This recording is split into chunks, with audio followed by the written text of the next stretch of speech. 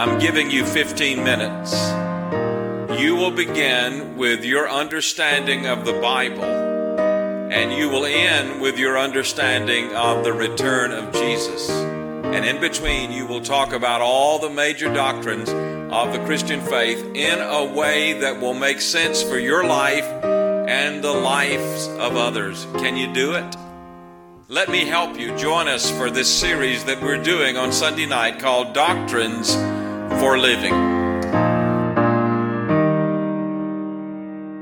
Well, let's start tonight in Genesis 1.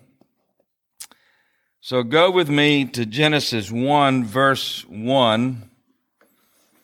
And our goal tonight is to work our way through Genesis 1 and 2, not in-depth teaching, but an overview to see the work of God in creation and to see the work of God in the creation of humans. But here is where I want to begin tonight. The first three words of the Bible, actually in the original language, the first two words of the Bible are in the beginning, God. In the beginning, God. Now, everything else in the Bible flows from those words. Everything. So that every person who reads and reflects on the Bible is called by God to settle our relationship to those words at the very beginning. If at the beginning God is, because God has always been, if that is true, then what matters most of all in the world, what matters most of all in the midst of time, what matters most of all in our lives is God. If God is, then the God who is the God who rules. And if God rules, God as God rules over everyone and everything. And if God who rules over everything and everyone, God rules according to His Word. So absolute and total sovereignty is found within God, and absolute and total authority is found within the Word of God. So that we can say, and we ought to say conclusively, that if this is God's world. Now, I'm making this statement, and underneath this statement is a question I'm asking of every person in this room because I think you have to settle this. If this is God's world, then the world ought to operate according to God's word so that it is done in God's way. God's world, God's word, God's way. No discussion. No debate. In the beginning, God. God did not consult with any of us. God did not consult with the angels. God consulted with no one but the intra-Trinitarian communion and conversation, Father, Son, and Holy Spirit.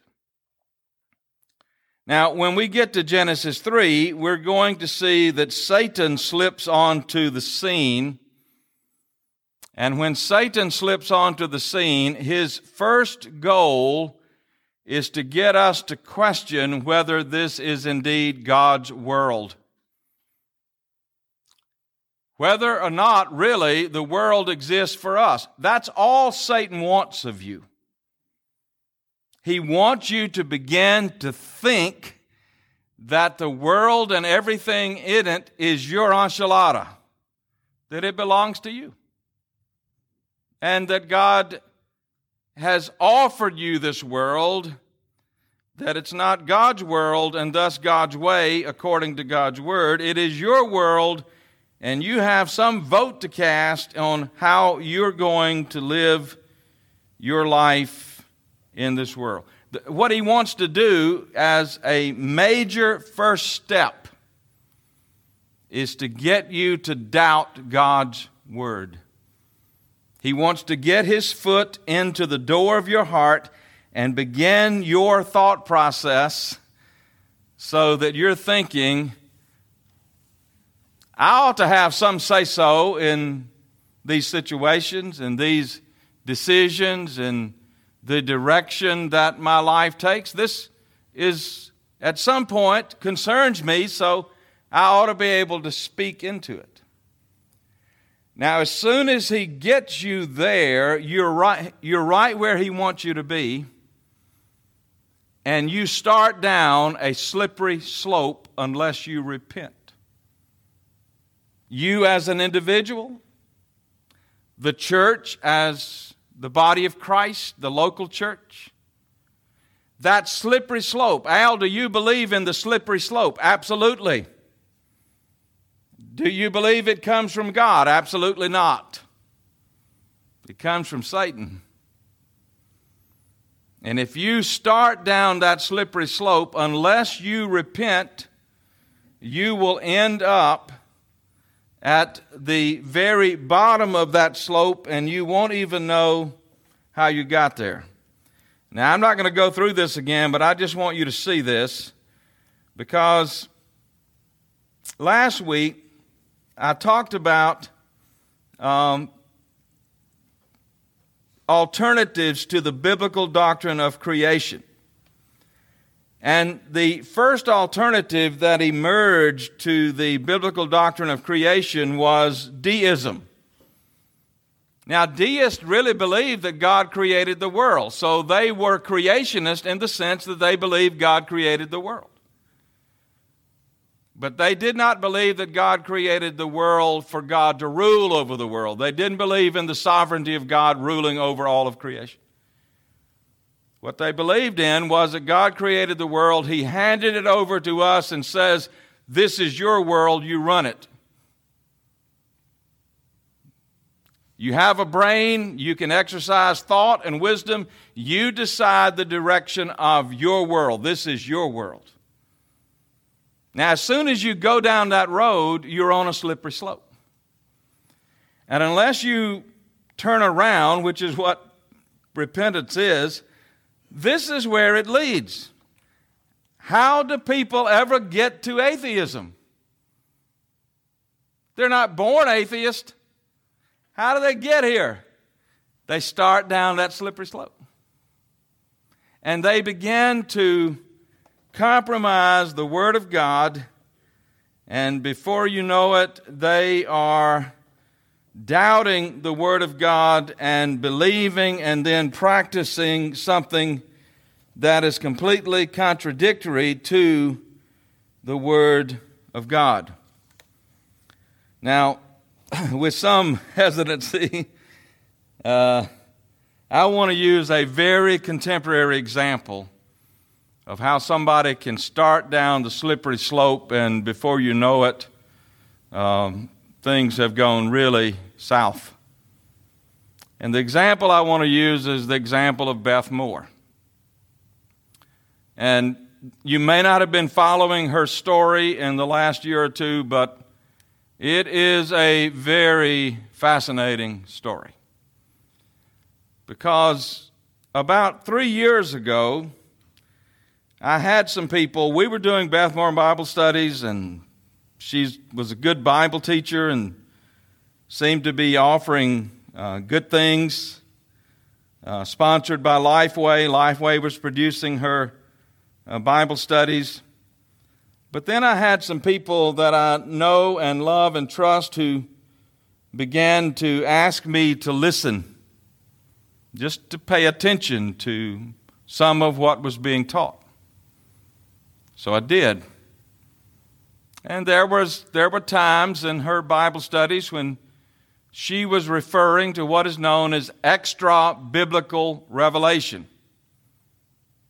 In other words, she wasn't teaching the Word of God. She was teaching the Word of God plus what God spoke to her.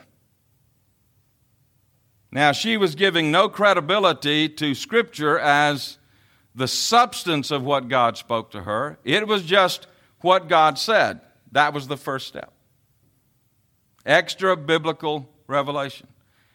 I know this is true because God spoke this into my heart. That's the kind of thing she was beginning to teach. In addition to teaching the Scripture. Well, that concerned me a little, but that wasn't enough of that for me to be too bothered by it. I knew it wasn't faithful, fully faithful, because the truth that we need is the truth that God gives, and the truth that God gives is not in our hearts, it's in His Word. And His Word is inerrant, infallible, all-sufficient truth. Now, you and I can misunderstand His Word, we can misrepresent His Word, we can misinterpret His Word, but we don't get our truth from ourselves. We get it from the Word of God. Well, that was the first step. The second step was that she began to equate this extra biblical revelation with the truth of God. That this extra biblical revelation, God speaking to her, was as important and then more important than what Scripture says. In other words, she began to say, there are some things that God is speaking to me that I am teaching to you that you may not find exactly in Scripture. Well, I was alerted to that, but again, I thought, well, she's faithful, it seems, and everything seems to be on the up and up otherwise, and kept moving forward. And then she began to refer to visions, refer to dreams, refer to ways that God was speaking to her. So we're moving from God speaking to her in extra biblical revelation now to God speaking to her in specific ways extra biblically, that is, in visions and dreams. Now, I want to say this because I think it's very important to hear. There are places all over the world that do not have the Bible. They don't have this book. There are Muslim areas in the world where they have access to no Bible. And the only access they have is through people who witness to them or direct access to God. And in many of those places, God shows up to Muslims in the middle of the night in a dream, and He shows up as a man in white clothing saying to them, "Come follow me." Al, do you believe that happens? Absolutely. Without a doubt. Because they don't have access to God's Word. They are like people in the early church, where these kinds of things happen because there was no complete canon of Scripture. You and I don't have that problem. You and I have the whole Bible, all 66 books, and that Bible is complete. The canon is closed. God speaks to us clearly and completely in and through His Word. Well, this has been going on for maybe 2 to 3 years. This year, or last year, 2020, she was invited to be the main preacher on a Sunday morning in a large church in Houston. Corporate worship, men and women together. She's preaching the Word of God. Now, I want to tell you something. Some of the best teachers I've ever heard are women. And women are called of God to know the Word of God, love the Word of God, teach the Word of God. They can do that in all kinds of settings, but the Bible forbids women teaching the Word of God in the corporate setting of worship where they're serving in the place or the role that a pastor would serve or an elder would serve. Just forbidden. It's as clear as saying Jesus is Lord. And she was encouraged not to do it, that this was a violation of principles of Scripture, but she did it anyway, and she goes back then up the slippery slope because God had spoken into her heart that this was an acceptable thing to do. Her confirmation was her encounter with God and her experience. It wasn't long after that Beth Moore, in fact, I don't know how many of you have been following this, a month ago she announced publicly she was leaving the Southern Baptist Convention. Now, why is she leaving the Southern Baptist Convention? Because she is convinced that we are wrong about what is called complementarianism. Now, complementarianism is a big word, that this is all it means. It means that God has ordered His world.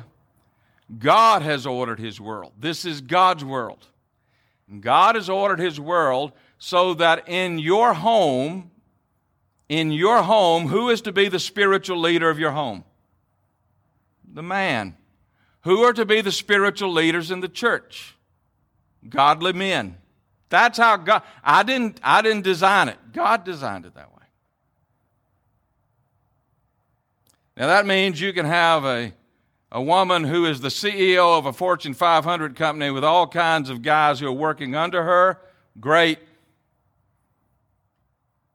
But in the church and in the home, leadership is given to men, and the office of elder or pastor is assigned only to men. It's all throughout Scripture, and particularly in the New Testament epistles. The other side of that is egalitarianism, and egalitarianism is simply there are no distinctions between men and women in the home or in the church. Men can do whatever women can do whatever men can do. That's not the question. The question is, can they function in the role of a pastor in a church? And egalitarians say yes. Complementarians say no, that's not biblical. Beth Moore decided, according to her experience through slippery slope, through what God had spoken into her heart, that complementarianism is not biblical. So she left the Southern Baptist Convention. And if the slippery slope is true, then you will find that in the next month or so she will be preaching at all kinds of conferences, not just for women, but for mixed conferences. And it's not out of the scope of possibility, the realm of possibility, that she could be invited to serve as the pastor of a church. Now, this is what happens. I'm just using this contemporary example because it's raw. This is what happens when you don't settle Genesis 1:1. In beginning, God. If this is God's world, it operates according to God's word, and what is unfolded is God's way. We don't get a vote on it. We either submit to that as the absolute truth of God, or we try to discuss it and debate it and make it fit into our framework. Now just think with me a minute. When you start down the slippery slope, and we're talking about here a woman serving as a pastor, a woman standing in the position of preaching in corporate worship, what comes next? Just think about that. What comes next? What kind of doors do you open when what you're saying actually, the issue is not about women. The issue is not about men. The issue is about the absolute authority and veracity and truthfulness of the Word of God. Is it God's Word? If it's God's Word, it shapes God's world. So, we have to settle that. In the beginning, God. Well, what did God do? He created. The word created is used in the Bible of God and what God does, and it refers to the action of God, and only the action of God, In the beginning, God created the heavens and the earth. Now, what we're told is the earth was without form and it was void. You might want to look at your translations here because you might have different translations. The earth was without form and void, and darkness was over the face of the deep. Now we're told three things about this mass that was created at the very beginning. In the beginning, God created the heavens and the earth, the universe. The earth was without form. That has to do with structure. There was no structure to it. It was void. That has to do with order. From the very beginning, God is a God of structure and order. The earth was without form and void and darkness. Darkness. There was no light. This is the beginning. No structure. There's this mass. God created it. It was without form, no structure. It was without order. It was void. There was emptiness. And darkness was over the face of the deep. I expect this is the kind of picture that if you were an artist, you could paint all kinds of things here. What did this look like? What kind of swirling mass was this? Can I just say this kind of parenthetically? To see in the beginning that God loved structure and God loved order and God loved light, I think that's powerful. And I think that has an impact on the church, so that in the church, God loves structure, God loves order, and God loves light. I think it has a direct impact on worship. Every Sunday when we gather on Sunday morning, there is a definite structure to our worship. And it is designed, hopefully and prayerfully, through the presence and power of the Holy Spirit, that it's orderly and that it shines the light of the glory of God in the face of Jesus in the darkness of all of our hearts. That's deliberate. It's intentional. Now, if you see it, that's a bad thing. It's the kind of structure that is thought through, prayed through. It's the kind of order that God creates. And out of that structure and order, light is brought. I've been in churches where I preached and there's no order to the worship and there's no structure to the worship. Well, how do you worship? Well, we just do what we feel like doing. That's an affront to God, because God is a God of structure, a God of order, and a God of light. By the way, I was thinking this morning, I started to say something about this, but I was kind of pressed for time this morning. When a church sings, you ought to think about this. I've been to churches like this. When a church sings, what is the main thing you want to hear when the church sings? What is the main thing? You want to hear people singing.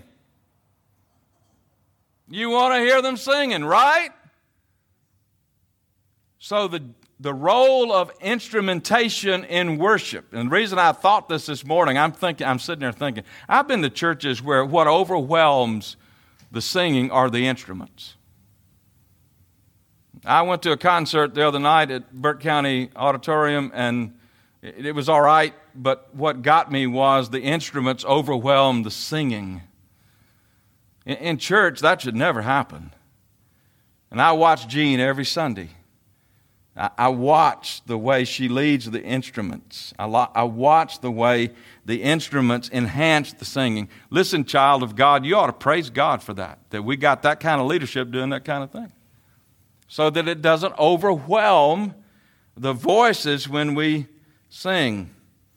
One of the joys I've had when we have had so few in the choir because of the ensemble thing, I sit down on the front row, and if you sit where I sit, I used to listen to the choir sing, and I couldn't pick out individual voices. I didn't even try. But now I can hear individual voices. I never tell them that much because I think maybe they'll stop singing. But do you know how many beautiful voices we've got in our choir?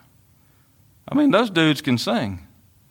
I was listening to Tommy Powell last Sunday. He was singing bass, and I thought, man, that's so pretty. I just like hearing that. So the role of the instruments is to enhance the order, to develop a structure so that we can hear people singing. So, in the beginning, God created the heavens and the earth was without form and void, and darkness was over the face of the deep, and the Spirit of God. So now you've got God, Elohim, the great God, the ruling God, the sovereign God, the big God. You've got Him, and you've got the third person of the Trinity in verse 2, and the Spirit of God was hovering over the face of the waters. Now, that's quite a scene because, by the way, the word spirit in the Bible means wind. The Hebrew word is ruach. Huge word. Big wind. Got this mass. Wind is circling around this mass. That wind is the Spirit of God. And then out of God's creation, the Spirit of God hovering over the face of the waters. In verse 3, and God said. That word, said, S-A-I-D in the English, is a fundamental word pointing to the Logos of God, pointing to the Lord Jesus Christ. This is the Trinity in the first 3 verses of the Bible. God the Father, God the Holy Spirit, God the Son. God creating through the Son by the Spirit. That's how creation happened. It's a Trinitarian operation. God by the Spirit through the Son, and we learn later for the Son. All things exist by Him, through Him, and for Him. And God said, let there be light. And there was light.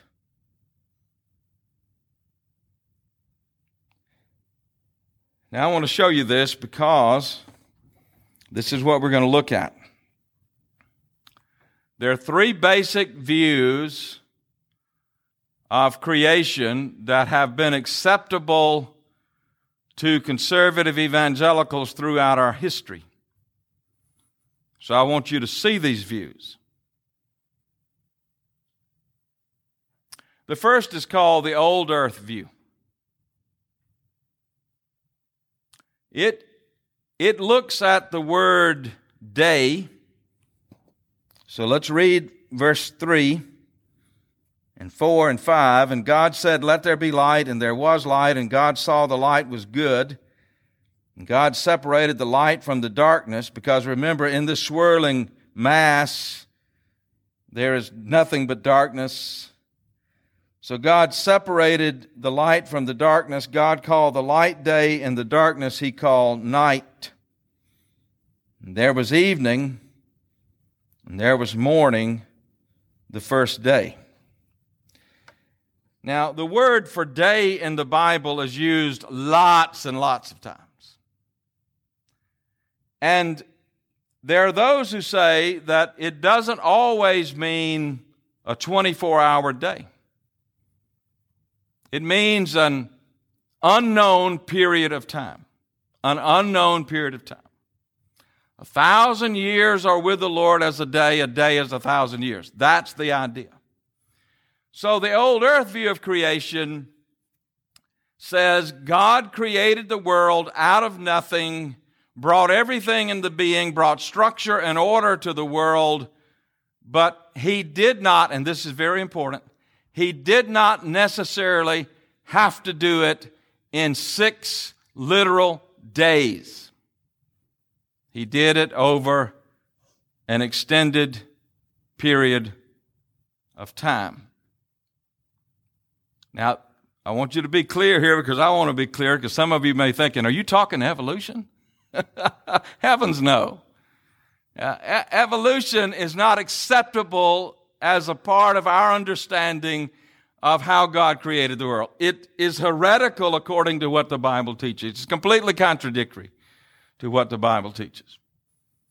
Because to have evolution, you've got to have, it used to be millions of years, you've got to have billions of years, and you've got to have humans emerging over time, not created by God, and you've got to have humans dying before you have sin. The wages of sin is death. You've got to have humans, you've got to have sin, you've got to have death, you've got to have God creating. Now, no old earth person that I know, and I know quite a few, they do not think in terms of millions of years.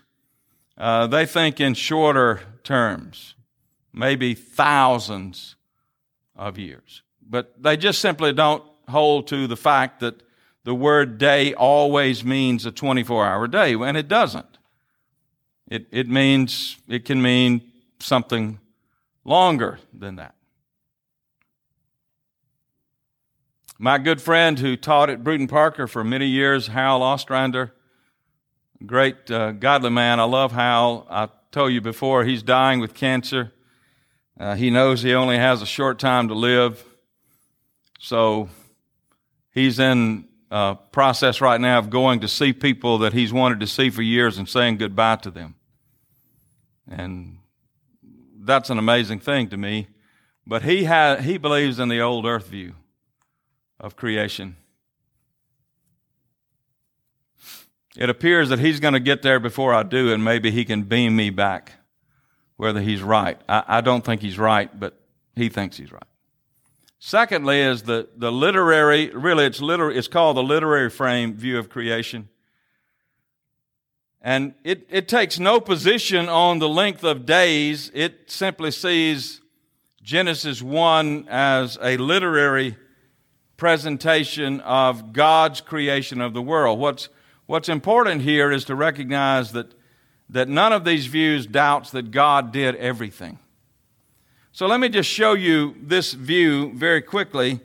If you'll look at verse number 3, and God said, "Let there be light." Okay, now go down to verse 14. That was on the first day.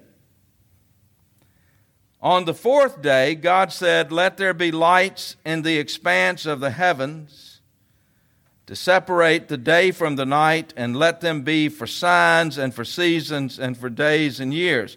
So you have a matching, let there be light with the sun and moon and stars. Look at verse number 6.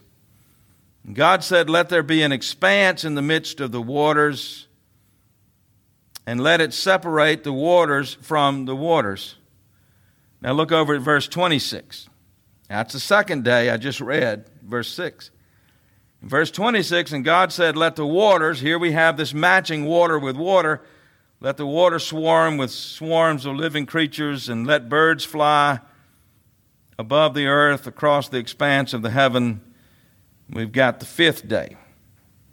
So first day matched with fourth day, second day matched with fifth day, third day, verse number 9, and God said, "Let the waters," no, verse 11, and God said, "Let the earth sprout vegetation plants yielding seed, and fruit trees bearing fruit," and so forth and so on. And then verse 24, matching it, "Let the earth bring forth living creatures according to their kinds, livestock and creeping things, plants and animals matching together, culminating in the creation of man." Now, that's a literary structure. It's a literary structure that's used throughout the Bible where it's called a chiasm, and it's found throughout Scripture.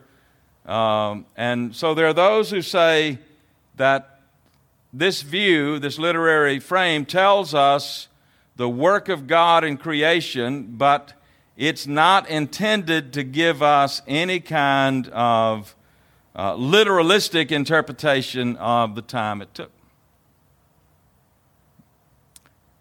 The third view that's held by most conservative evangelicals, this is the view I hold, it's called the young earth view of creation.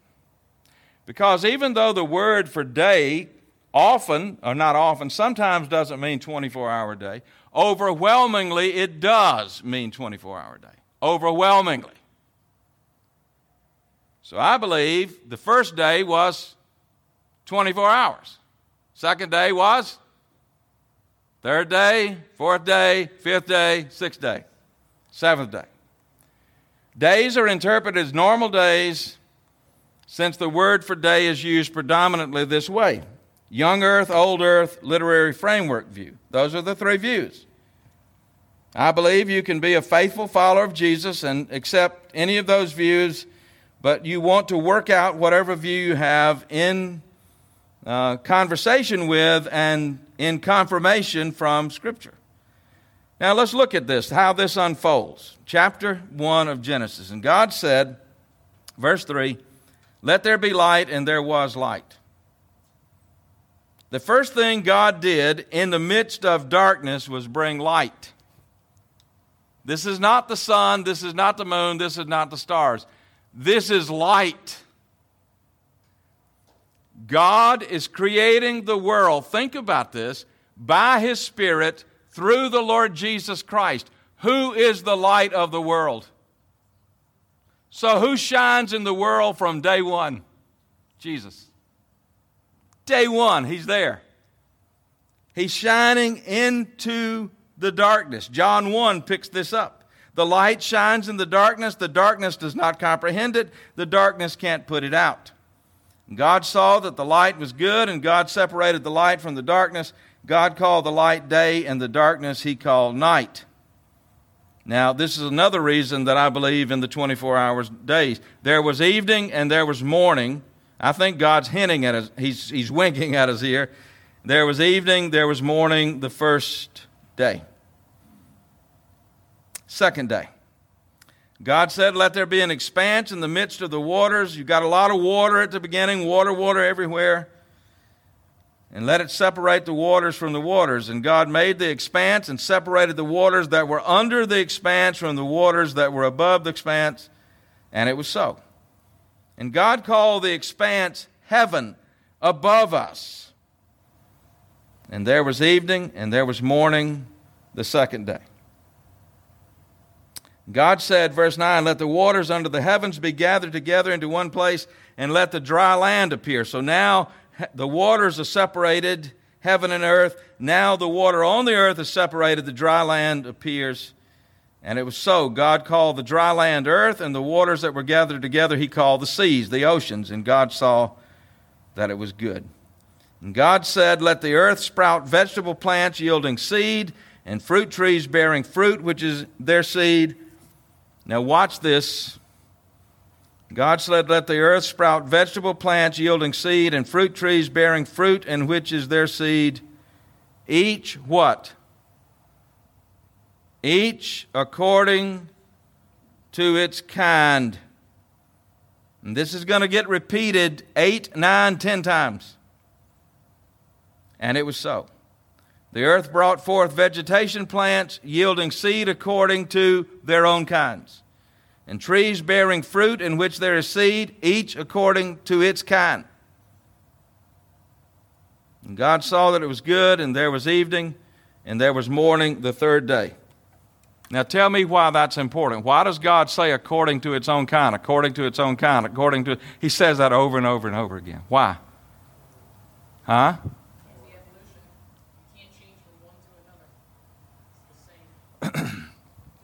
Now, I've got a dumb question, okay? I'm asking you, but anybody can answer. Is God smart enough to know that the slippery slope of doubting His Word would produce down the pike people who would say that one kind of species can evolutionary emerge into another kind of species? Was He smart enough to think that? That's a big God. That's a big God. An apple tree can't produce pears, right? A fig tree can't produce grapes. Jesus picks up on this. He talks about it. He uses illustrations of this.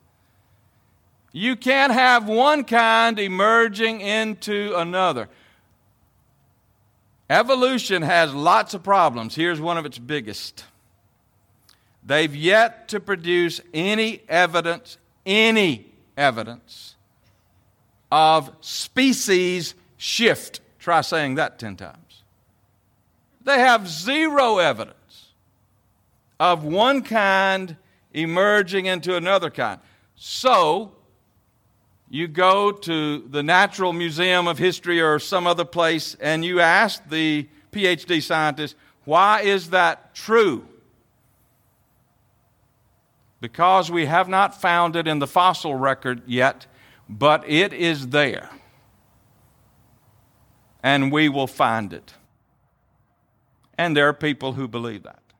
No, you can't have this. This is not possible according to God's Word. Again, in the beginning, God. If this is God's Word, it is God's world, and God's world operates according to God's Word, and we submit to its absolute authority. Now, verse 14. Let's go down to verse 14. God said, "Let there be lights in the expanse of the heavens." This is one of my favorite parts of Creation Week. And God said, "Let there be lights in the expanse of the heavens to separate the day from the night, and let them be for signs and for seasons and for days and years. And let them be lights in the expanse of the heavens to give light upon the earth." And it was so. And God made the two great lights. The greater light to rule the day, and the lesser light to rule the night. We call that the sun and the moon. Now I want you to notice the end of verse 16. This is why this fascinates me so. Because you see, at least in the ESV, it is there, and it should be this way because of the text. And God made two great lights, the greater light to rule the day and the lesser light to rule the night. And then there's a dash. You know why that dash is there? It's like God saying, and oh, by the way, oh, by the way, God also made the stars. Are you kidding me? We can't even count the stars. And what does the Bible tell us about our God and the stars? What does it tell us? He knows every star by name. Hey, if God knows every star and He hung them in space, go home tonight, put your pillow on the bed, put your head on the pillow, and go to sleep. What are you worrying about? God's got the whole world. He knows the stars. He made the stars. And God said, verse 17, God set them in the expanse of the heavens to give light to the earth, to rule over the day and over the night, and to separate the light from the darkness. And God saw that it was good. And there was evening, and there was morning, the fourth day.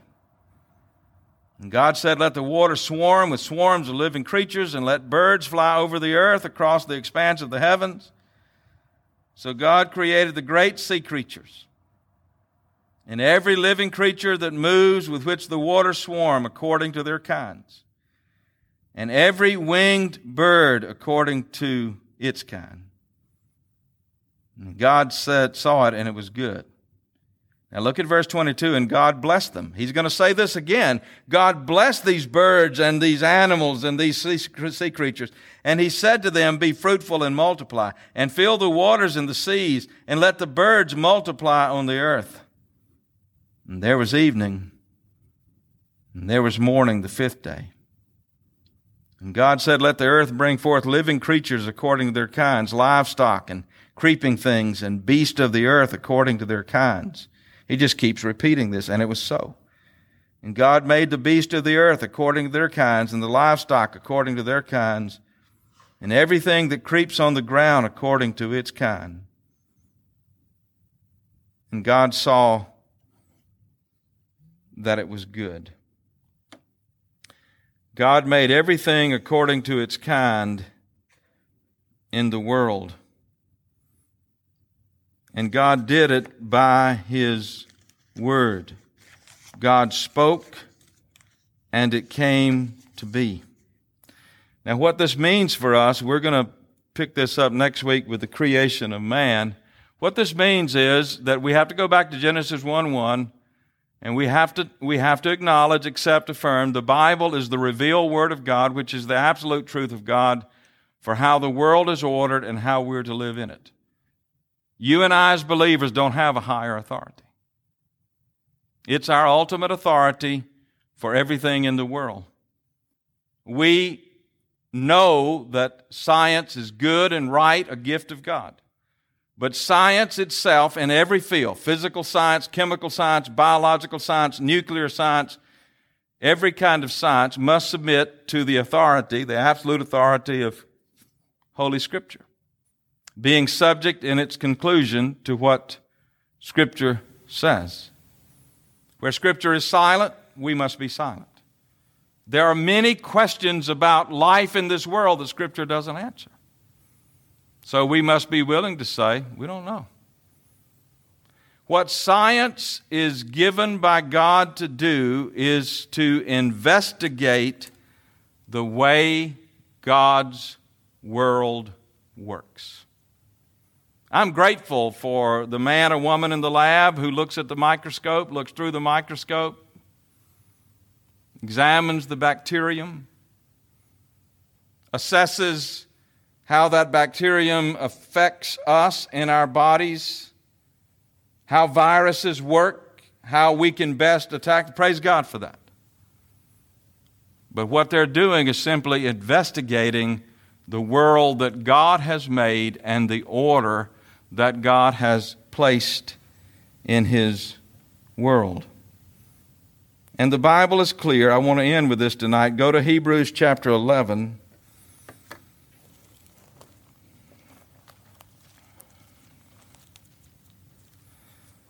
Because I want you to know, I addressed this some last week, but I want you to know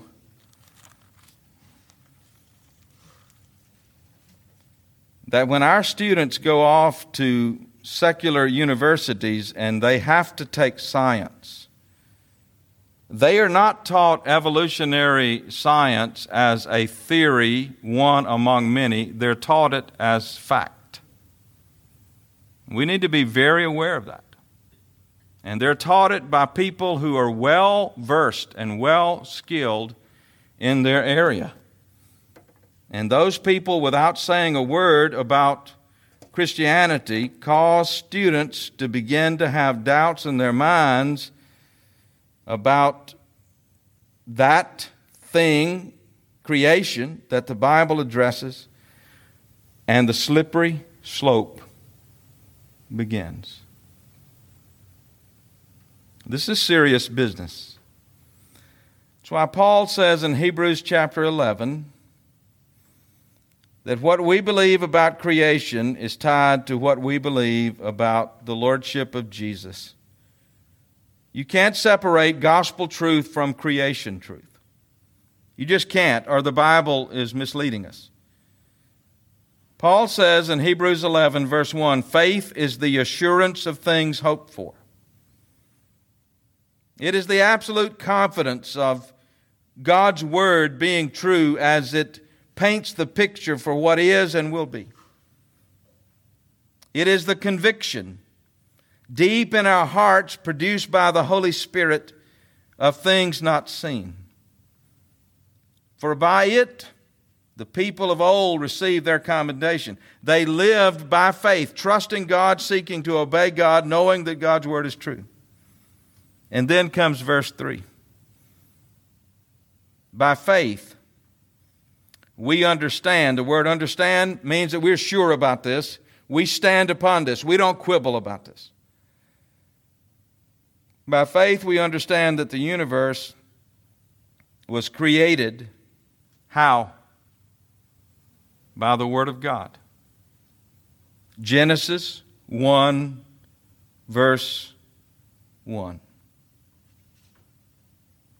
By faith we understand that the universe was created by the Word of God, so that what is seen was not made out of things that are visible.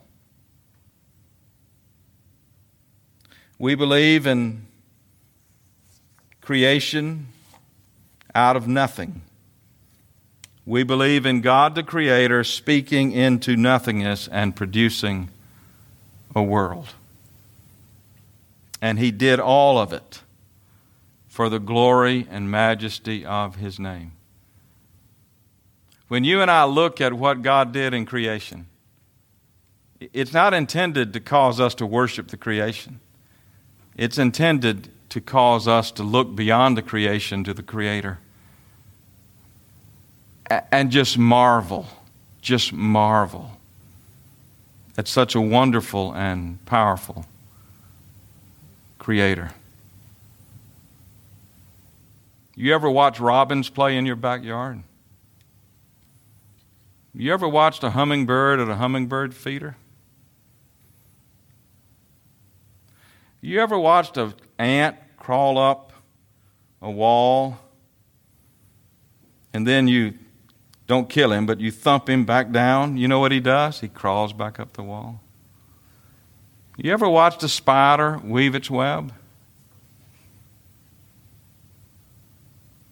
You ever watch trees blowing in the wind?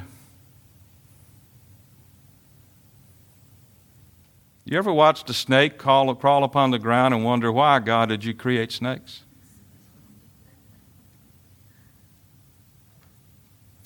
He's a great God, and for His glory has given us a wonderful, beautiful creation, and we praise Him for it.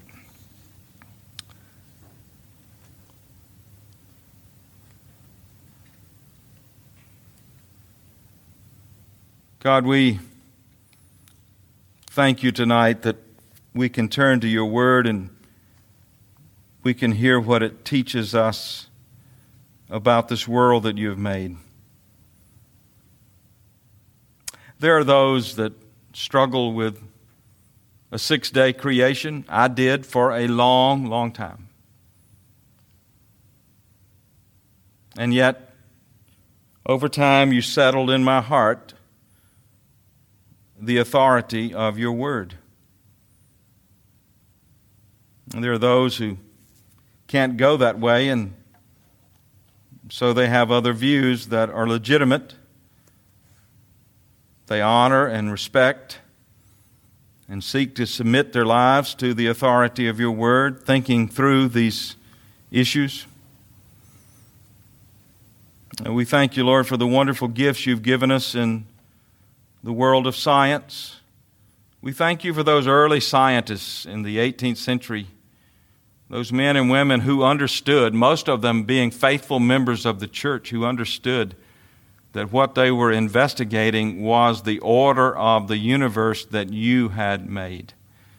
Give us such men and women in our day who work in that field that will see that what they're doing is simply examining and assessing and analyzing this orderly world that You have made. And remind us, God, that any kind of chaos and confusion in this world is not Your creation. Even in our lives, that's not Your creation. It is the work of our enemy who wants to bring chaos and confusion. You come through Your Spirit, through the Lord Jesus, to bring structure and order to our lives, to give meaning and purpose to our lives. And we thank You for that. God, watch over us this week. Help us to be alert every day to opportunities You will give us. You will give them to us. Give us alertness to them to be good witnesses to the gospel. Thank You again for this day.